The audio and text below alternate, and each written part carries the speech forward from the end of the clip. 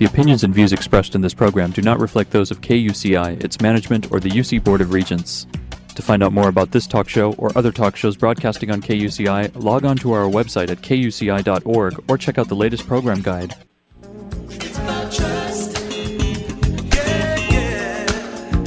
It's about faith. It's about trust.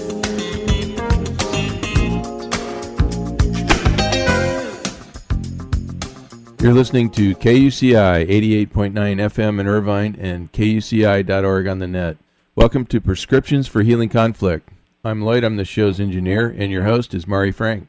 Mari's been an attorney mediator for 26 years, and during that time she's resolved thousands of disputes as a neutral conflict healer. She's a member of the Orange County Superior Court Mediation Panel, and she's been a law professor of negotiations and mediation, and presently teaches negotiations right here at UCI. She's the author of Negotiations Breakthroughs and co-author of Stepping Stones to Success and several other books. To listen to previous interviews, see upcoming guests, download podcasts, and learn more, visit www.conflicthealing.com. So, Mari, what's your show about today?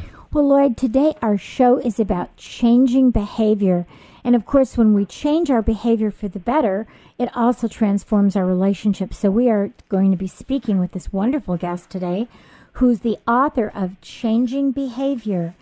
Immediately transform your relationships with easy-to-learn, proven communication skills by Georgiana Donadio. So let me tell you a little bit about Georgiana. She has a wonderful background.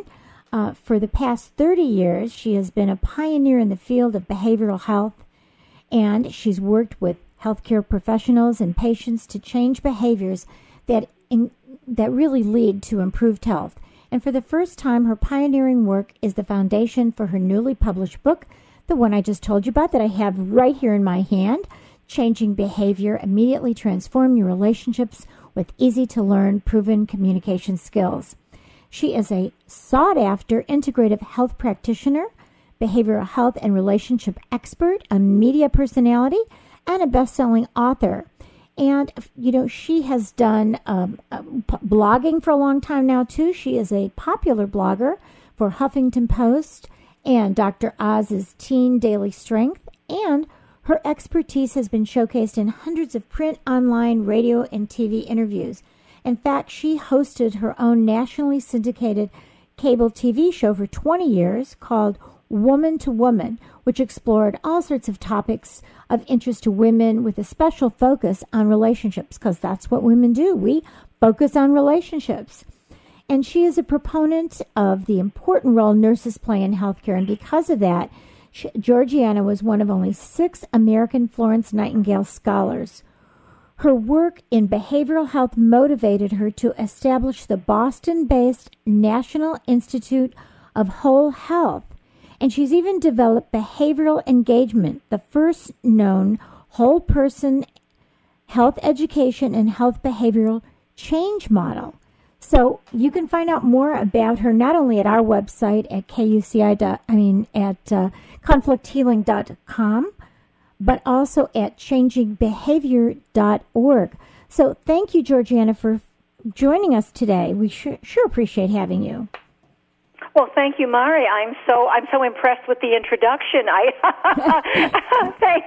was really something. Thank you. That was the whole bio, I think. Yeah, we want people to know who we're talking to.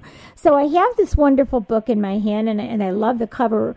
It's really cute with people trying to, these people talking to each other with it looks almost like confusion, that they're trying to transform their relationship. So why did you write this book? Well, it's really quite simple. I mean, the basic answer to that is I came from a profoundly dysfunctional, poorly communicating family. And I guess from the time I was very young, I never developed the skills to actually have good communication skills within relationships. So as a result, like most people, I banged around and had a lot of very painful and unfortunate experiences and relationships. And when I got into healthcare, which I've been in, I'm embarrassed to say, for almost 50 years, I started off in nursing when I was very young back in the day. You could be a nurse's aide at 15. And when I started off in healthcare, as I evolved from nursing to nutrition, graduate school, and, on and beyond, what happened was I realized I was very interested in observing how doctors and nurses and patients related to one another. And I was interested in watching the functional and the dysfunctional communication. And so that led to a whole process of doing many years of research with doctors, nurses, educators, and patients. And from there, from that research, what happened was it blossomed into how these communication skills were now impacting on the families of the nurses, the families of the doctors, the employees, the staff, how the patients' own familial relationships started to change. So what became very clear and was very satisfying for me personally is to do enough studies over the 32 years that we were able to prove skills that clearly changed the way we heard each other, the way we listened to each other, and the way we had relationships and what the outcome of those relationships were. Oh, and it's so important because when you're ill, you want everybody to be a team. Right? You want them to get along. You want them to provide really collaborative approaches to how to make you healthy again. And if the doctors and nurses are fighting, or if they're all in, a poor relationship and they had problems with their family before they come in, it really is going to impact your health as well, right? Oh, absolutely.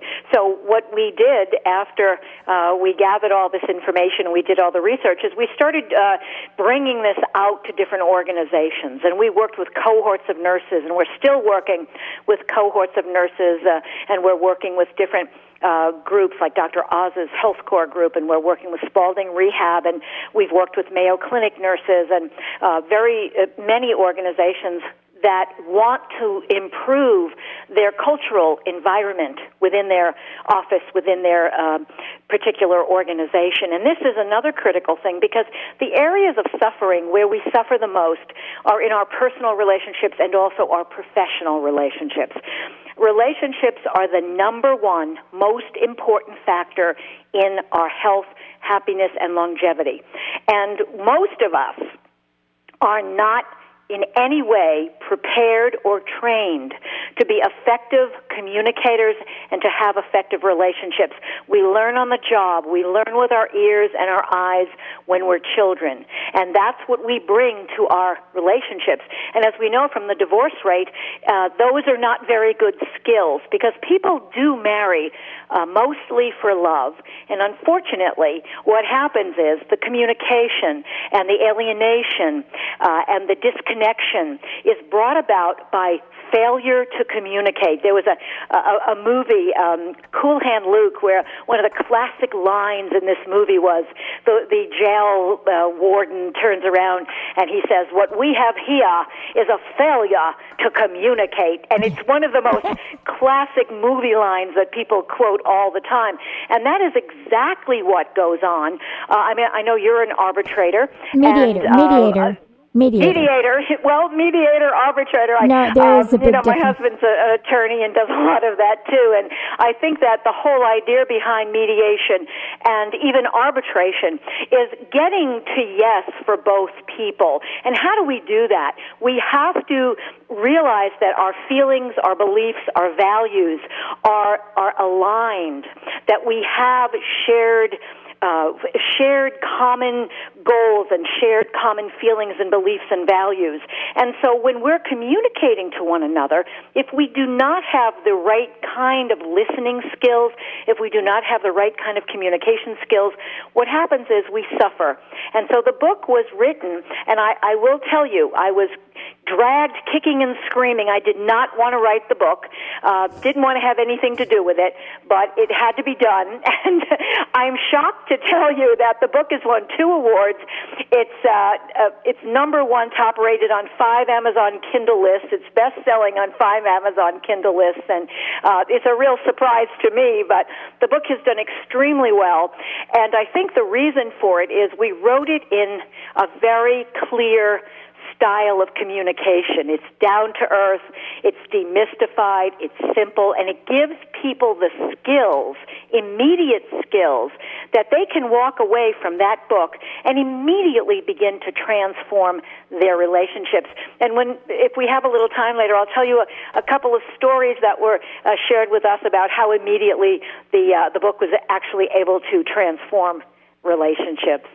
Well, you can tell us about a couple of those now. Go ahead. Okay, well, there are so many. There's one of the most recent things is we had a gentleman. I have no idea who he was. He wrote a review for the book, and he says, "Well, it was a good book," and blah blah blah. He said, and I have to say that the only experience I had with this methodology after I read the book was the next morning I had a communication with my 7-year-old daughter, and if I had to put a number on it, I'd have to let you know that it definitely transformed or improved my relationship with my daughter by 50%, and it was very clear that she really appreciated that for the first time in a long time I was really fully present to her. Thank you very much. Oh, very cute. That's amazing to me, that somebody can read a book and the next morning go downstairs, talk to their daughter over breakfast, and feel that their relationship, that the intimacy of their connection was 50% improved. And we get letters all the time. I have a 4-page letter on my desk from an incarcerated gentleman who wrote the most amazing letter about how this book has changed his whole understanding and perspective on many of the things, the behaviors and the beliefs that he had in his life and in his relationships that caused a lot of the difficulties that he's experienced. And it was really quite a touching letter, and I was so pleased to receive it. Someone that I know had actually sent him a copy of the book.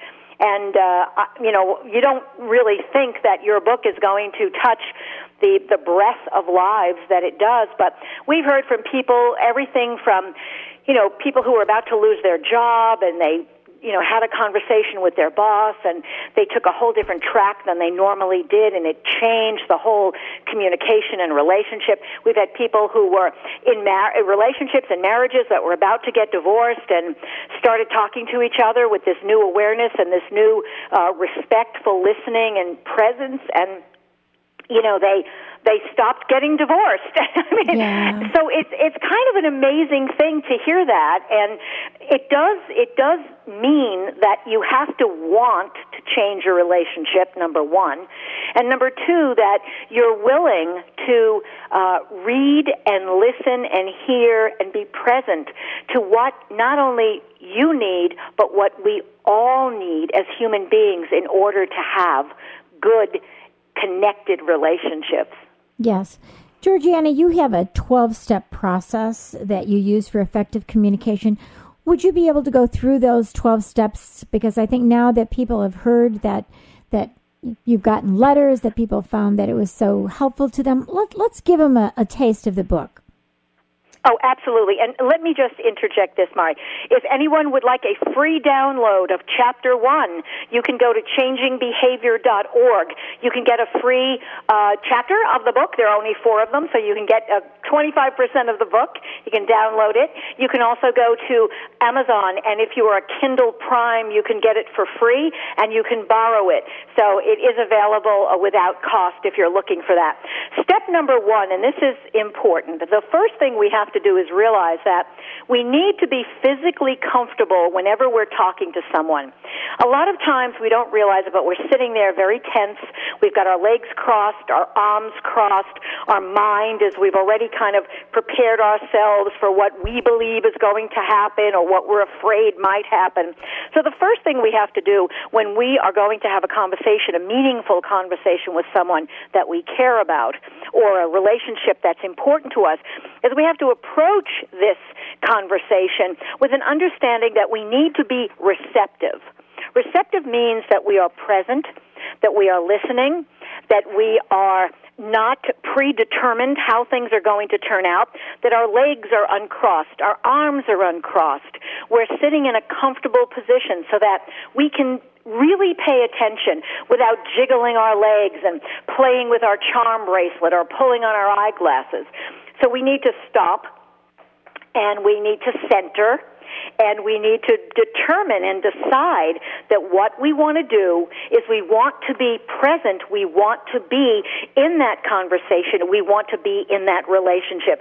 So number one is get comfortable and make your determination that indeed you do want to be present, and you want to start to clear and focus.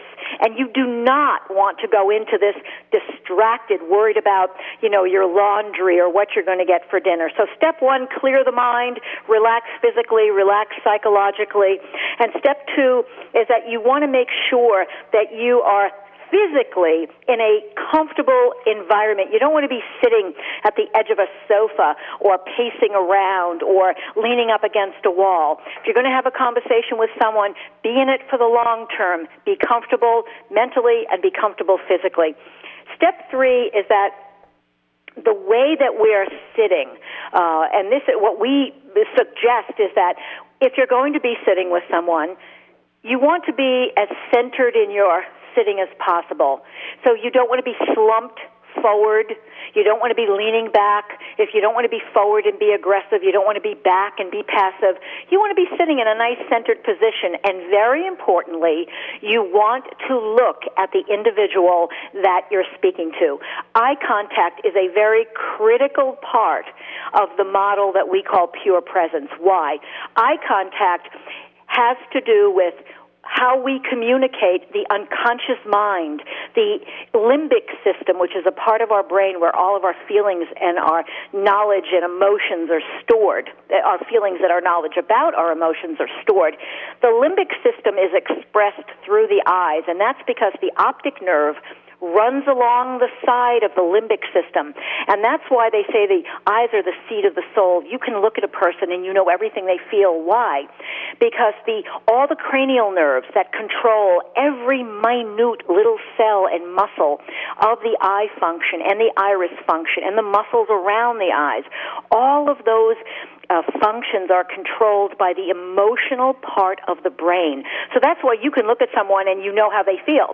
Or if somebody's a poker face, they may not reveal their feelings, but if you look in their eyes, you can tell a lot about what's going on. So soft eye contact, non-judgmental, soft eye contact. That's not probing, that's not staring, that's not glaring. It's looking respectfully, softly, and without judgment at another person, and holding that contact, maintaining that contact, because what we know is that oxytocin, which is the trust hormone and the love hormone, that hormone is stimulated when we look in another person's eyes and we feel that they are respecting us and that they are present to us. The opposite happens when we look in someone's eyes, and we feel that, that's not such a good situation. We become fearful, and we actually, will go into fight or flight at that point. So soft, non-judgmental eye contact. Another important factor, step 4, is what is your intention? What are you bringing to this? What do you want the outcome to be? Are you sitting there saying, I'm really going to tell you, I'm going to show you just how awful you were or how stupid you were? Or are you sitting there with the intention of being receptive, of going to approach this conversation for the best possible outcome for both of you? What are you bringing to the conversation in your mind? Because whatever we bring in our mind to that conversation, whatever we want to see as an outcome, is going to infiltrate that exchange. And that's a really important thing that most of us don't do. We don't think about, okay, what do I want out of this? What am I bringing to this? If somebody says, I really want to reconcile with my spouse, that's a very different intention than saying, I want to show that son of a gun exactly what I'm going to do for him for leaving me, for someone else. So our intention is really important. Step 5 is if we have requested, let's say we've requested a conversation with somebody, we said, I'd like to talk with you. It's very important that we ask our question. We might say, Mari, tell me how you felt after you and I went to lunch and I, didn't bring my credit card when I told you I was going to take you out, to eat. We ask a question and then we stop. We don't ask a question and then continue to talk about our feelings. What happens so often in conversations is we'll be in a conversation and we might ask a person a question, but we don't stop there. We don't give them time to think and to respond and for us to listen to them. So what we want to do is we want to give time and respect to allowing people to respond to our questions. We need to be, in step 6, we need to be responsive without interjecting.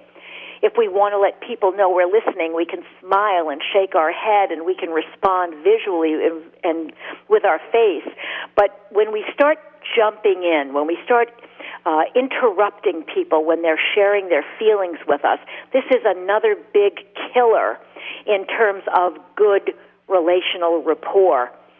Step 7, and this is the hardest thing for any of us to do, is to allow, to respect, and to welcome the silence that goes on in between sentences.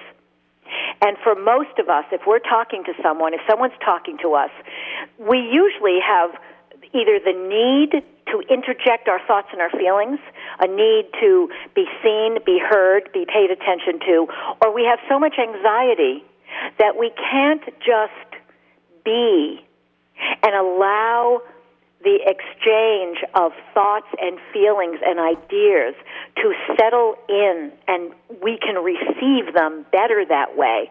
So this is an important thing. Receptivity has a lot to do with being secure in allowing the silence or the space in between the words.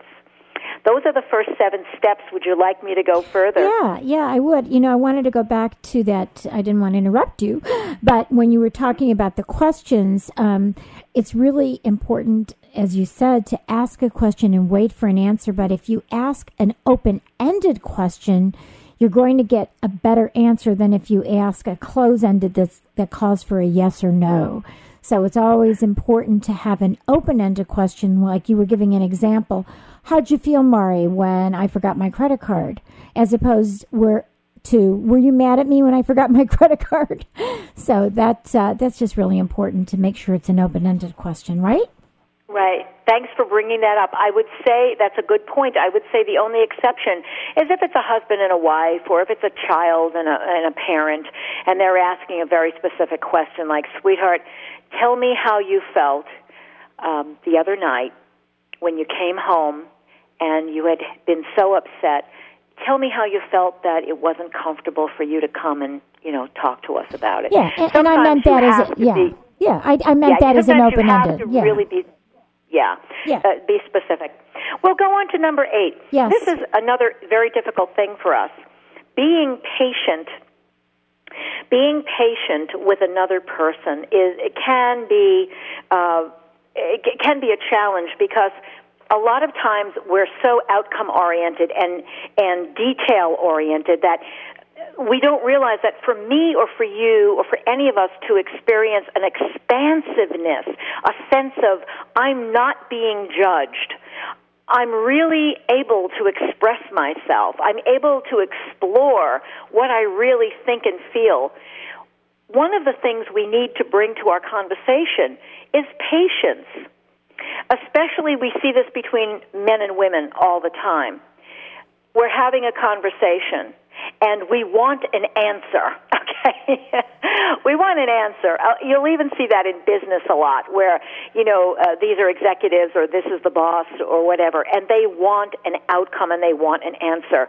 When people are not allowed to have those 3 or 4 seconds just to stop and just to breathe and to know that somebody is not standing over them with a stick, it changes the whole quality of their ability to trust what our intention is, and to have that feeling of expandedness, a feeling of I can express myself. And that is such a wonderful feeling. And more importantly, and this is step number 9, our intention becomes our agenda. And a lot of times, what we really want in a conversation is for the other person to have a new insight. We call it, in changing behavior, we call that the overlapping brain experience. And it's that aha moment where someone actually has their thinking brain connect with their feeling brain. And we all have examples of that, because we can drive down the street in a car and we're thinking of something that, is really important to us, and what we're really doing is working from another part of our brain, and we arrive at our destination and we go, how did I get here? I don't remember driving here, because our brain was working from another part of itself. And when you have that brain overlap, you have the feeling brain and the thinking brain coming together. That's when we have aha moments. That's when we have these exciting shifts in behavior. And that can only happen when a person has the time to allow the brain to actually overlap in itself. So when we're asked a question and we're being looked at respectfully and without judgment, and we are making this limbic connection, that individual can go, whoa, and they suddenly cognate on something that they're then able to share with us. And those are those great moments in our lives, those great moments in our relationships where things change. And so if we want things to change in our relationships, we have to understand the neurodynamics of how it happens, and we have to have the respectfulness, the mindfulness, the patience. We have to have the intentionality and the presence to allow this amazing shifting to take place. Step 10 is simply, we use I statements. We don't say, what's wrong with you is, we can say is I feel, and it's my experience that I feel very unlistened to or unheard or unseen when I speak with you, and the reason is. But we never tell people who they are, and we don't make statements that we don't own. We have to own that statement. That's an I statement. Georgiana, we are out of time. So I think we got through ton of them. So this is a good reason for someone to go and take a look at changing behavior, immediately transform your relationships with easy to learn, proven communication skills. There's so much in here, and you have 2 more. So at least the people can give your website again, and then we're going to have to go. changingbehavior.org. Download a free chapter. And Mari, thank you so much for having us on. Okay, you take care. We will talk to you again soon. Bye-bye. Okay, bye-bye. You've been listening to KUCI.org, and I am Mari Frank, the host of Prescriptions for Healing Conflict. Please visit our website at conflicthealing.com and write us an email about what's important to you about changing behavior in your life and the conflict and how to resolve conflict in your life. We'd love to hear from you. Thanks. It's about trust. Yeah, yeah. It's about faith. It's about trust. The opinions and views expressed in this program do not reflect those of KUCI, its management, or the UC Board of Regents.